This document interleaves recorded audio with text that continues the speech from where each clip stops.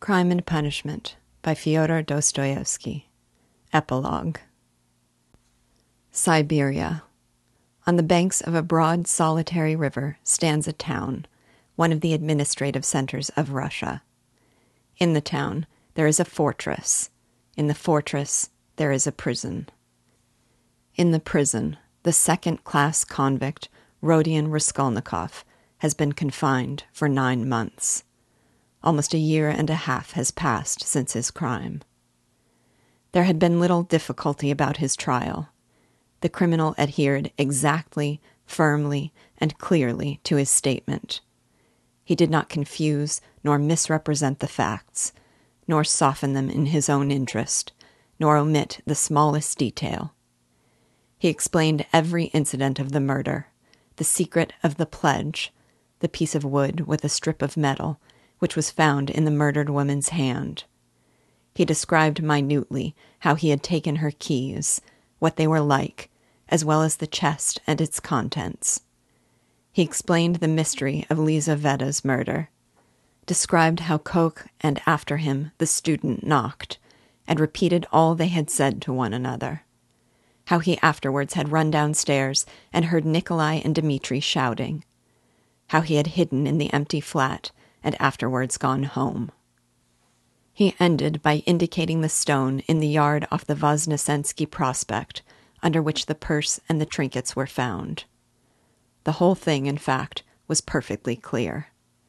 The lawyers and the judges were very much struck, among other things, by the fact that he had hidden the trinkets and the purse under a stone, without making use of them, and that, what was more, he did not now remember what the trinkets were like, or even how many there were.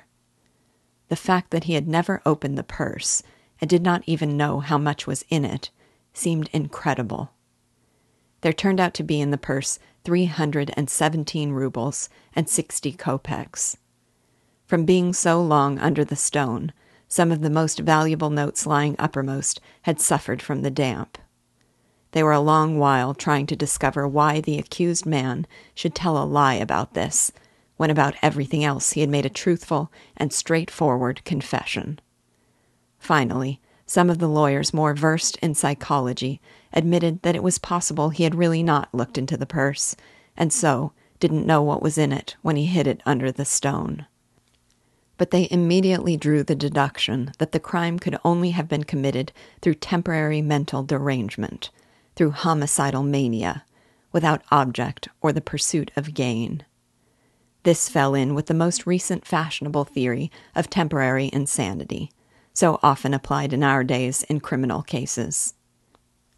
Moreover, Raskolnikov's hypochondriacal condition was proved by many witnesses, by Dr. Zosimov, his former fellow students, his landlady, and her servant. All this pointed strongly to the conclusion that Raskolnikov was not quite like an ordinary murderer and robber, but that there was another element in the case.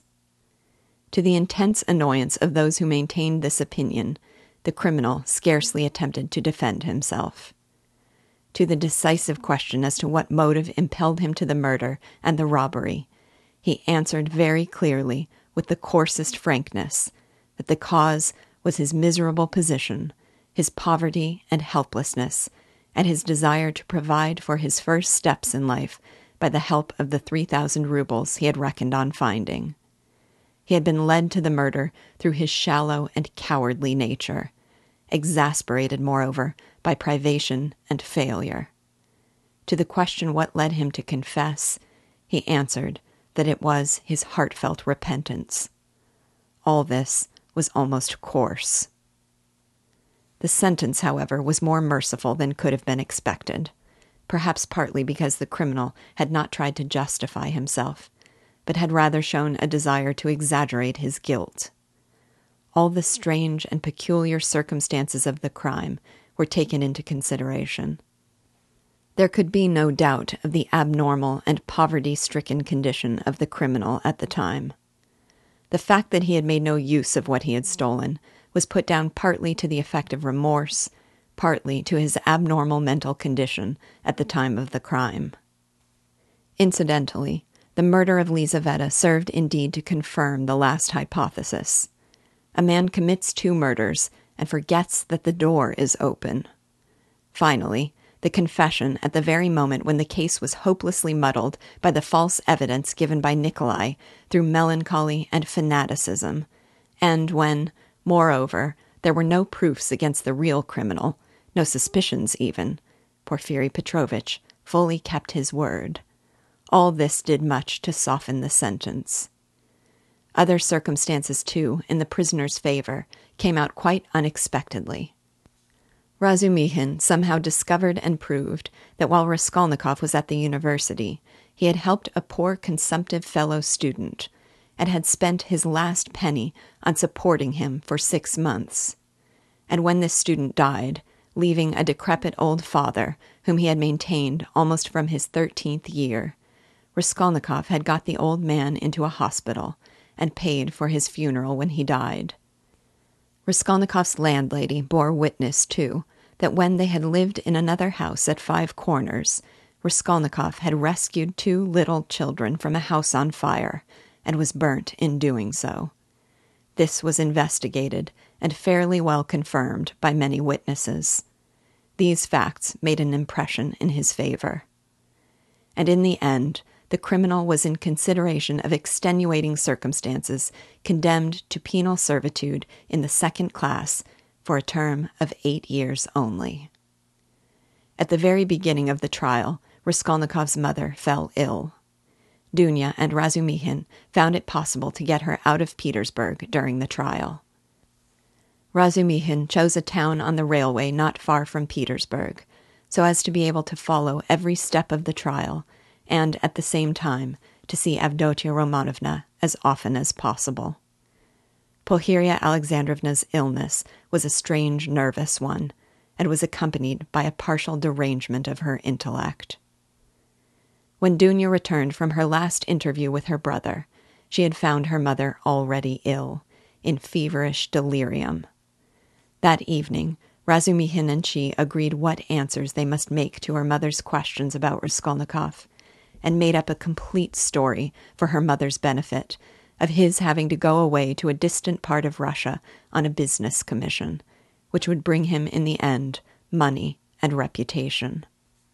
But they were struck by the fact that Pulcheria Alexandrovna never asked them anything on the subject, neither then nor thereafter. On the contrary, she had her own version of her son's sudden departure.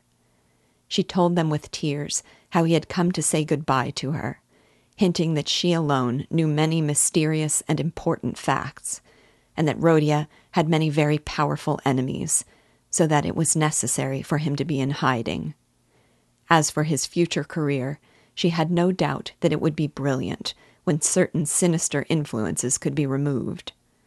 She assured Razumihin that her son would be one day a great statesman, that his article and brilliant literary talent proved it.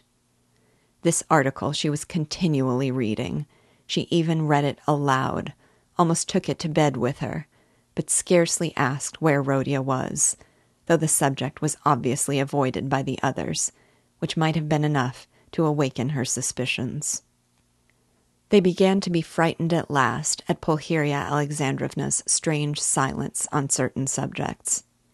She did not, for instance, complain of getting no letters from him, though in previous years she had only lived on the hope of letters from her beloved Rodia.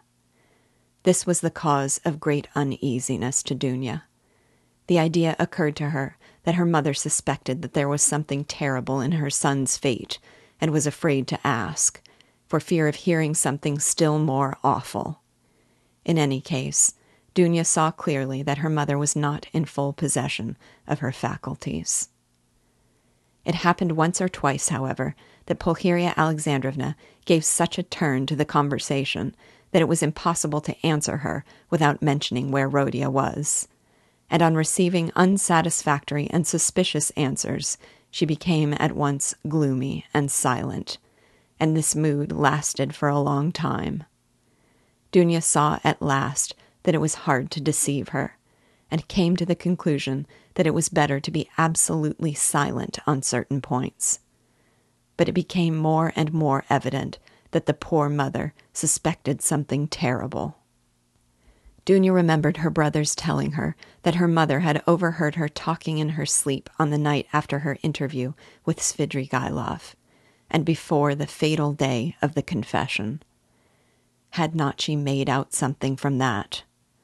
Sometimes days and even weeks of gloomy silence and tears would be succeeded by a period of hysterical animation, and the invalid would begin to talk almost incessantly of her son, of her hopes of his future.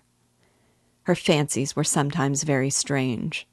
They humored her, pretending to agree with her. She saw perhaps that they were pretending, but she still went on talking. 5 months after Raskolnikov's confession, he was sentenced. Razumihin and Sonia saw him in prison as often as it was possible. At last, the moment of separation came. Dunya swore to her brother that the separation should not be forever. Razumihin did the same. Razumihin, in his youthful ardor, had firmly resolved to lay the foundations, at least, of a secure livelihood during the next 3 or 4 years, and, saving up a certain sum, to emigrate to Siberia, a country rich in every natural resource and in need of workers, active men, and capital. There they would settle in the town where Rodia was, and all together would begin a new life. They all wept at parting. Raskolnikov had been very dreamy for a few days before. He asked a great deal about his mother, and was constantly anxious about her. He worried so much about her that it alarmed Dunya. When he heard about his mother's illness, he became very gloomy. With Sonia, he was particularly reserved all the time. With the help of the money left to her by Svidrigailov, Sonia had long ago made her preparations to follow the party of convicts in which he was dispatched to Siberia. Not a word passed between Raskolnikov and her on the subject, but both knew it would be so. At the final leave-taking, he smiled strangely at his sisters' and Razumihin's fervent anticipations of their happy future together when he should come out of prison. He predicted that their mother's illness would have a fatal ending. Sonia and he, at last, set off. 2 months later, Dunya was married to Razumihin. It was a quiet and sorrowful wedding. Porfiry Petrovitch and Zosimov were invited, however. During all this period, Razumihin wore an air of resolute determination. Dunya put implicit faith in his carrying out his plans, and indeed, she could not but believe in him. He displayed a rare strength of will. Among other things, he began attending university lectures again in order to take his degree. They were continually making plans for the future. Both counted on settling in Siberia within 5 years at least. Till then, they rested their hopes on Sonia. Pulcheria Alexandrovna was delighted to give her blessing to Dunya's marriage with Razumihin. But after the marriage, she became even more melancholy and anxious. To give her pleasure, Razumihin told her how Raskolnikov had looked after the poor student and his decrepit father, and how a year ago he had been burnt and injured in rescuing 2 little children from a fire. These 2 pieces of news excited Pulcheria Alexandrovna's disordered imagination almost to ecstasy. She was continually talking about them, even entering into conversation with strangers in the street, though Dunya always accompanied her. In public conveyances and shops, wherever she could capture a listener, she would begin to discourse about her son, his article, how he had helped the student, how he had been burnt at the fire, and so on. Dunya did not know how to restrain her. Apart from the danger of her morbid excitement, there was the risk of someone's recalling Raskolnikov's name and speaking of the recent trial. Pulcheria Alexandrovna found out the address of the mother of the 2 children her son had saved, and insisted on going to see her. At last, her restlessness reached an extreme point. She would sometimes begin to cry suddenly, and was often ill and feverishly delirious. One morning she declared that by her reckoning Rodia ought soon to be home, that she remembered when he had said goodbye to her, he said that they must expect him back in 9 months. She began to prepare for his coming, began to do up her room for him, to clean the furniture, to wash and put up new hangings, and so on. Dunya was anxious, but said nothing, and helped her to arrange the room. After a fatiguing day spent in continual fancies, in joyful daydreams and tears, Pulcheria Alexandrovna was taken ill in the night, and by morning she was feverish and delirious. It was brain fever. She died within a fortnight. In her delirium, she dropped words which showed that she knew a great deal more about her son's terrible fate than they had supposed. For a long time, Raskolnikov did not know of his mother's death, though a regular correspondence had been maintained from the time he reached Siberia. It was carried on by means of Sonia, who wrote every month to the Razumikhins and received an answer with unfailing regularity. At first, they found Sonia's letters dry and unsatisfactory, but later on, they came to the conclusion that the letters could not be better, for from these letters they received a complete picture of their unfortunate brother's life. Sonia's letters were full of the most matter-of-fact detail, the simplest and clearest description of all Raskolnikov's surroundings as a convict. There was no word of her own hopes, no conjecture as to the future, no description of her feelings. Instead of any attempt to interpret his state of mind and inner life, she gave the simple facts, that is, his own words, an exact account of his health, what he asked for at their interviews, what commissions he gave her, and so on. All these facts she gave with extraordinary minuteness. The picture of their unhappy brother stood out at last with great clearness and precision. There could be no mistake, because nothing was given but facts. But Dunya and her husband could get little comfort out of the news, especially at first. Sonia wrote that he was constantly sullen and not ready to talk, that he scarcely seemed interested in the news she gave him from their letters, that he sometimes asked after his mother, and that when, seeing that he had guessed the truth, she told him at last of her death, she was surprised to find that he did not seem greatly affected by it, not externally, at any rate. She told them that, although he seemed so wrapped up in himself, and, as it were, shut himself off from everyone, he took a very direct and simple view of his new life. That he understood his position, expected nothing better for the time, had no ill-founded hopes, as is so common in his position, and scarcely seemed surprised at anything in his surroundings, so unlike anything he had known before. She wrote that his health was satisfactory. He did his work without shirking or seeking to do more. He was almost indifferent about food, but except on Sundays and holidays, the food was so bad that at least he had been glad to accept some money from her, Sonia, to have his own tea every day. He begged her not to trouble about anything else, declaring that all this fuss about him only annoyed him.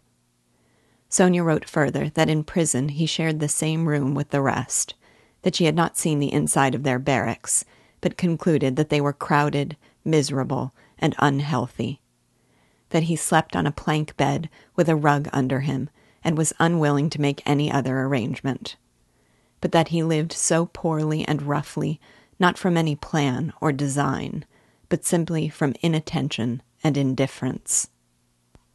Sonia wrote simply that he had at first shown no interest in her visits, had almost been vexed with her indeed for coming, unwilling to talk and rude to her, but that in the end these visits had become a habit and almost a necessity for him, so that he was positively distressed when she was ill for some days and could not visit him.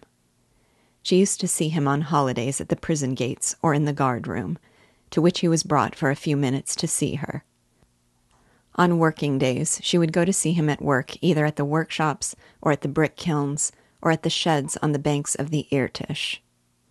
About herself, Sonia wrote that she had succeeded in making some acquaintances in the town, that she did sewing, and, as there was scarcely a dressmaker in the town, She was looked upon as an indispensable person in many houses.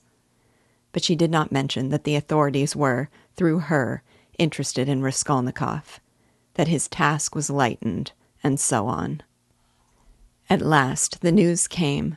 Dunya had indeed noticed signs of alarm and uneasiness in the preceding letters, that he held aloof from everyone, that his fellow prisoners did not like him, that he kept silent for days at a time, and was becoming very pale.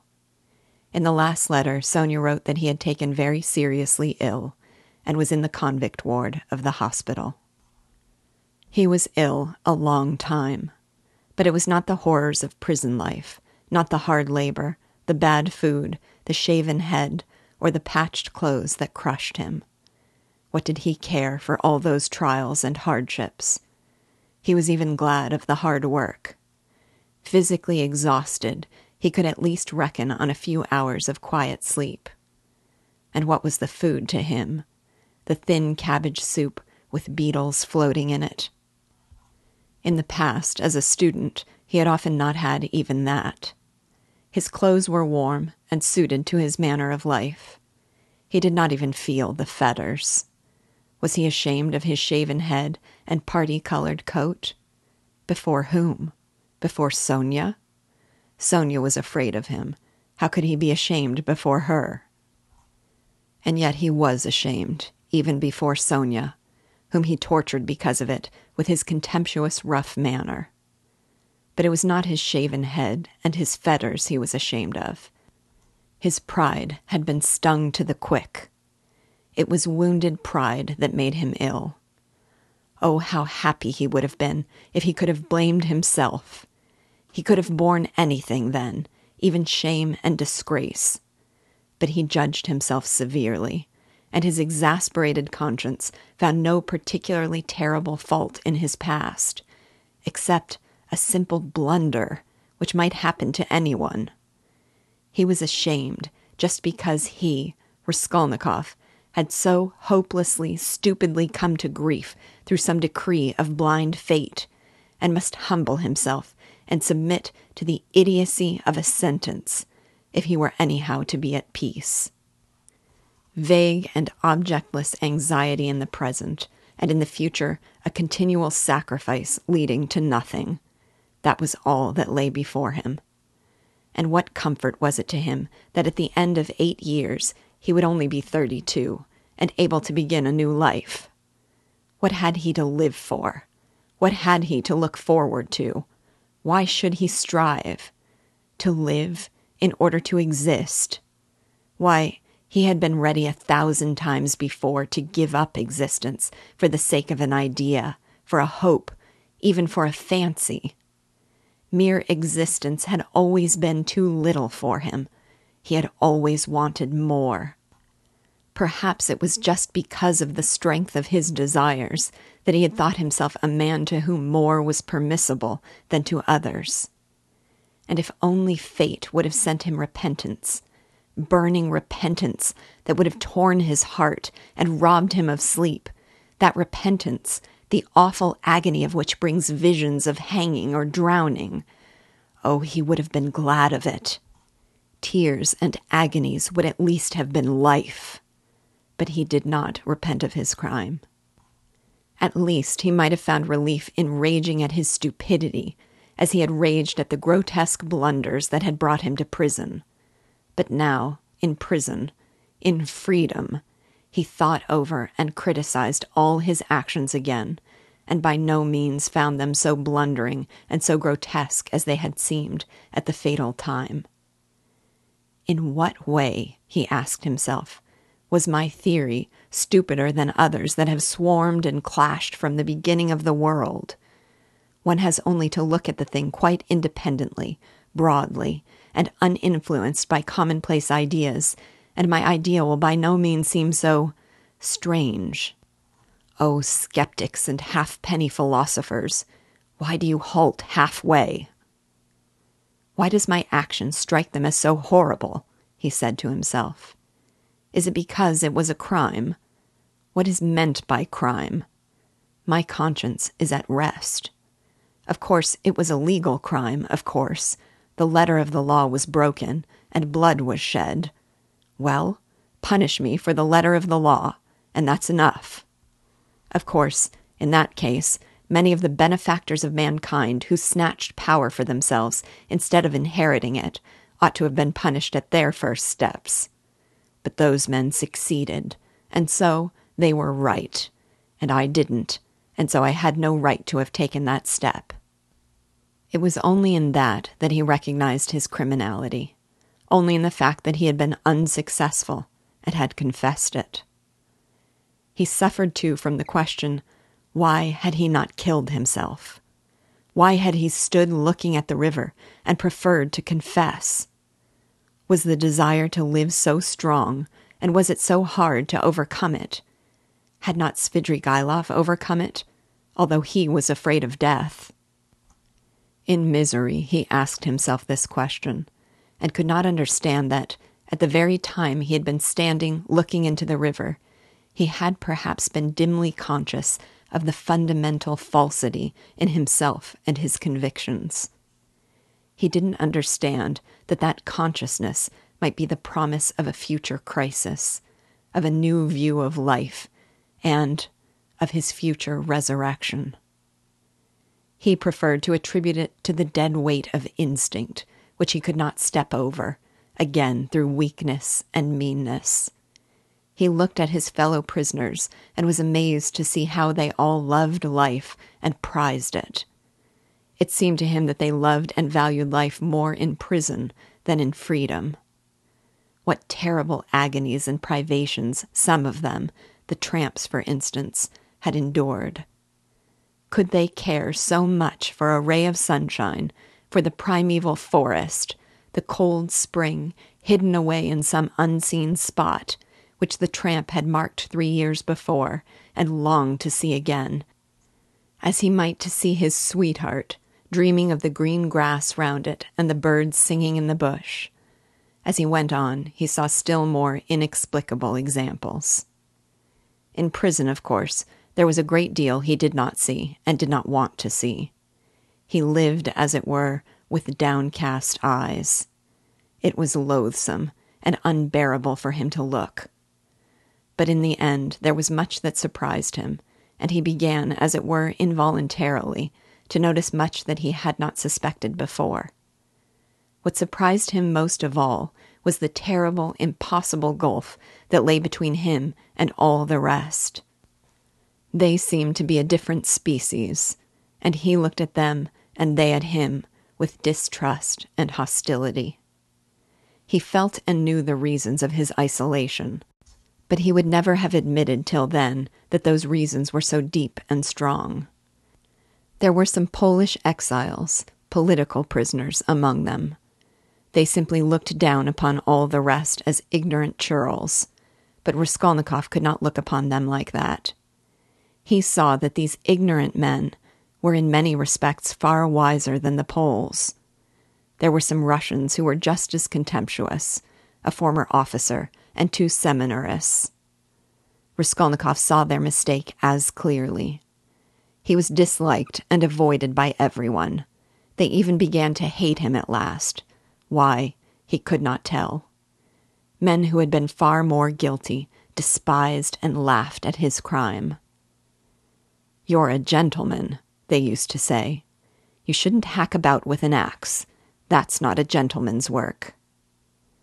The second week in Lent, his turn came to take the sacrament with his gang.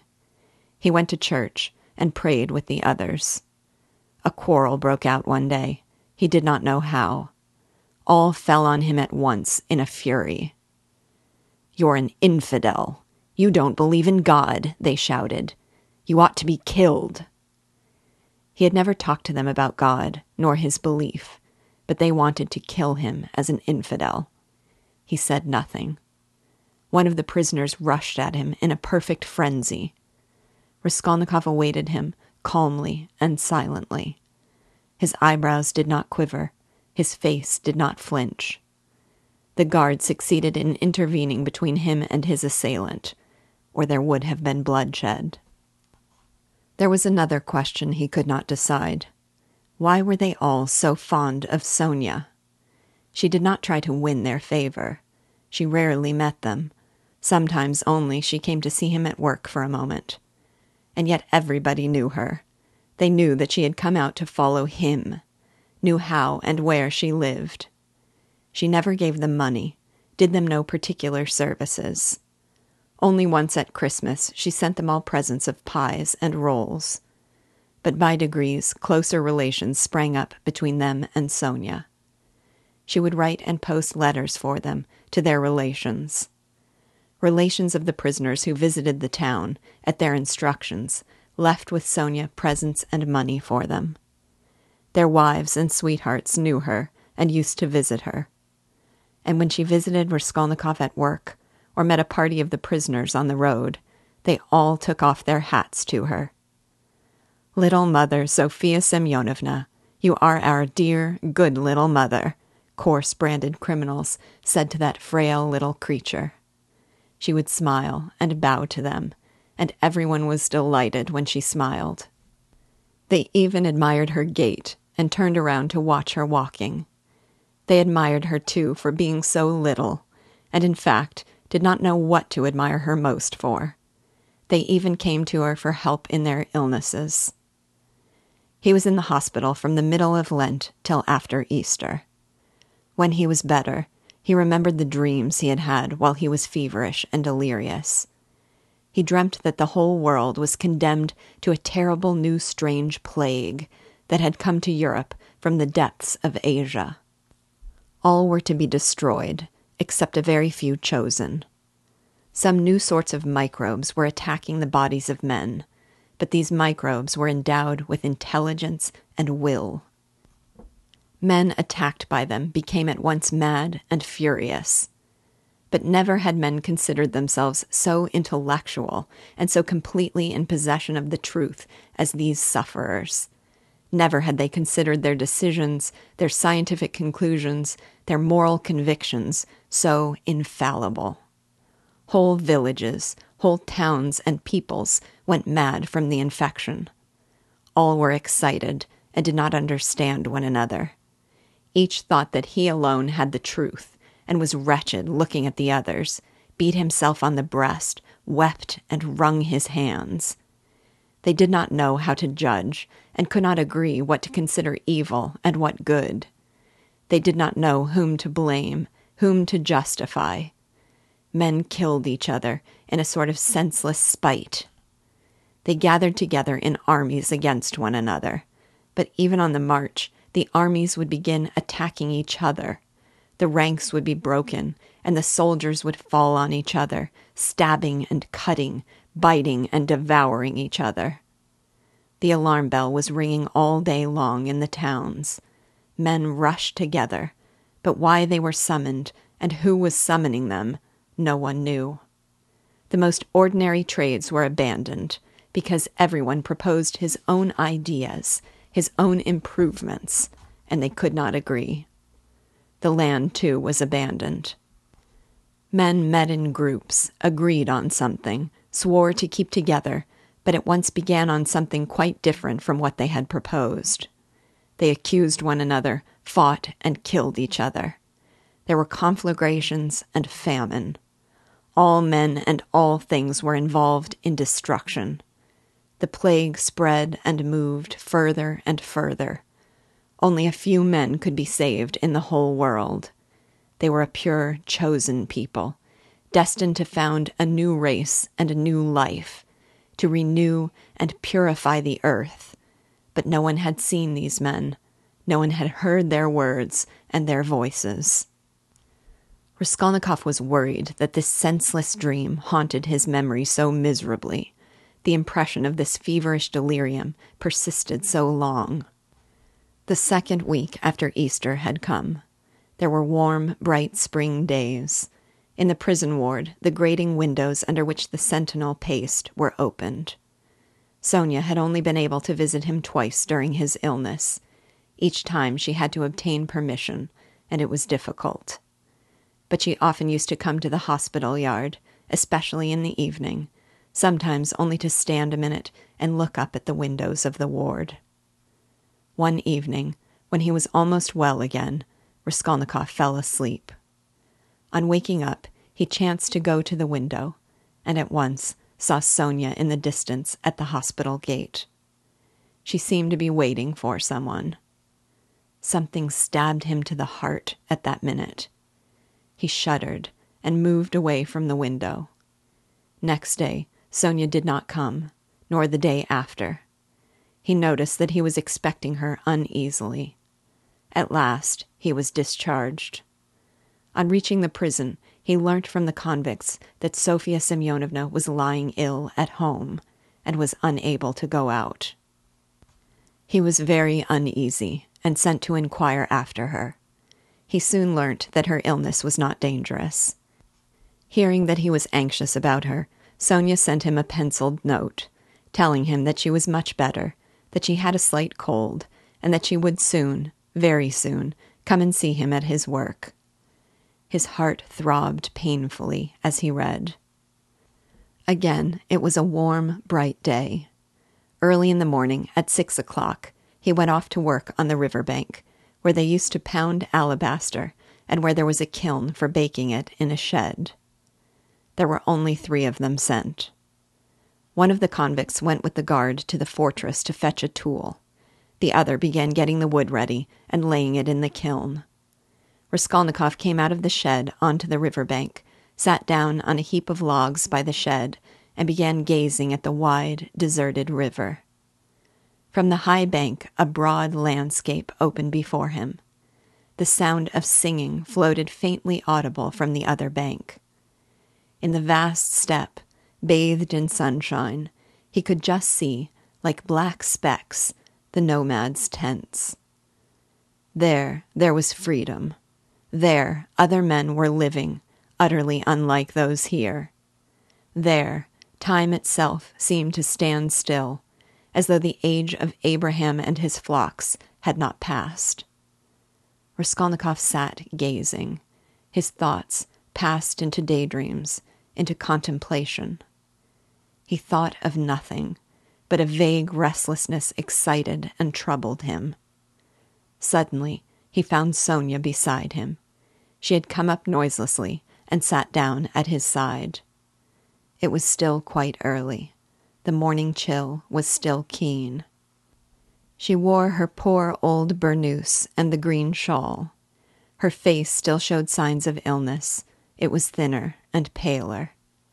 She gave him a joyful smile of welcome, but held out her hand with her usual timidity. She was always timid of holding out her hand to him, and sometimes did not offer it at all, as though afraid he would repel it.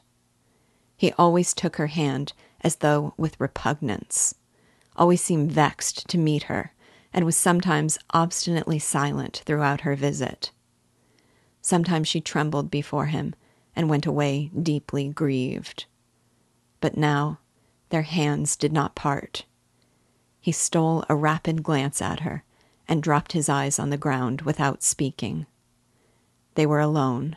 No one had seen them. The guard had turned away for the time.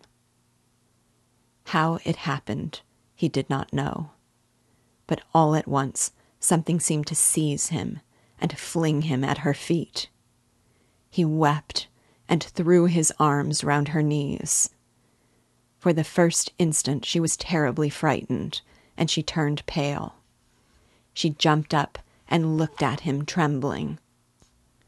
But at the same moment she understood, and a light of infinite happiness came into her eyes. She knew and had no doubt that he loved her beyond everything, and that at last the moment had come. They wanted to speak, but could not.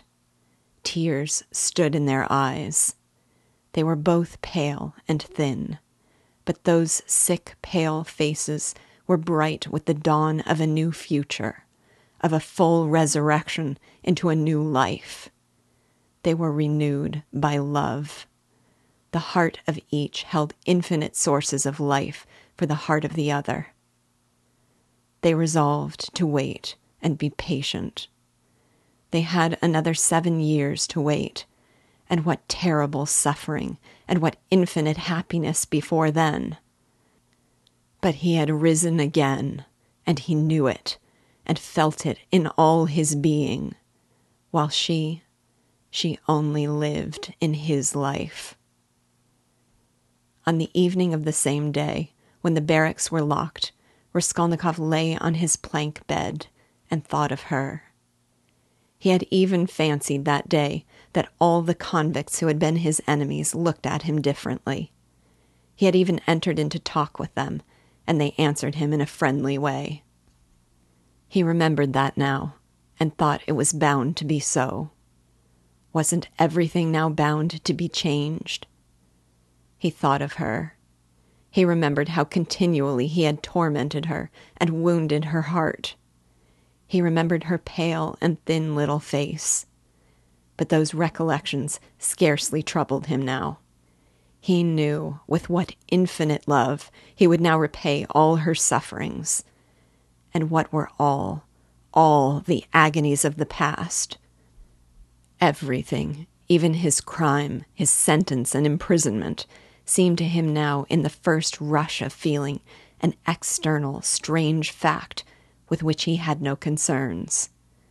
But he could not think for long together of anything that evening, and he could not have analyzed anything consciously. He was simply feeling. Life had stepped into the place of theory, and something quite different would work itself out in his mind. Under his pillow lay the New Testament. He took it up mechanically. The book belonged to Sonia. It was the one from which he had read the raising of Lazarus to him. At first, he was afraid that she would worry him about religion, would talk about the gospel, and pester him with books. But to his great surprise, she had not once approached the subject, and had not even offered him the Testament. He had asked her for it himself not long before his illness, and she brought him the book without a word. Till now, he had not opened it. He did not open it now, but one thought passed through his mind. Can her convictions not be mine now? Her feelings, her aspirations at least. She, too, had been greatly agitated that day, and at night she was taken ill again. But she was so happy, and so unexpectedly happy, that she was almost frightened of her happiness. 7 years, only 7 years. At the beginning of their happiness, at some moments, they were both ready to look on those 7 years as though they were 7 days. He did not know that the new life would not be given him for nothing, that he would have to pay dearly for it, that it would cost him great striving, great suffering. But that is the beginning of a new story, the story of the gradual renewal of a man, the story of his gradual regeneration, of his passing from one world into another, of his initiation into a new, unknown life. That might be the subject of a new story. But our present story is ended.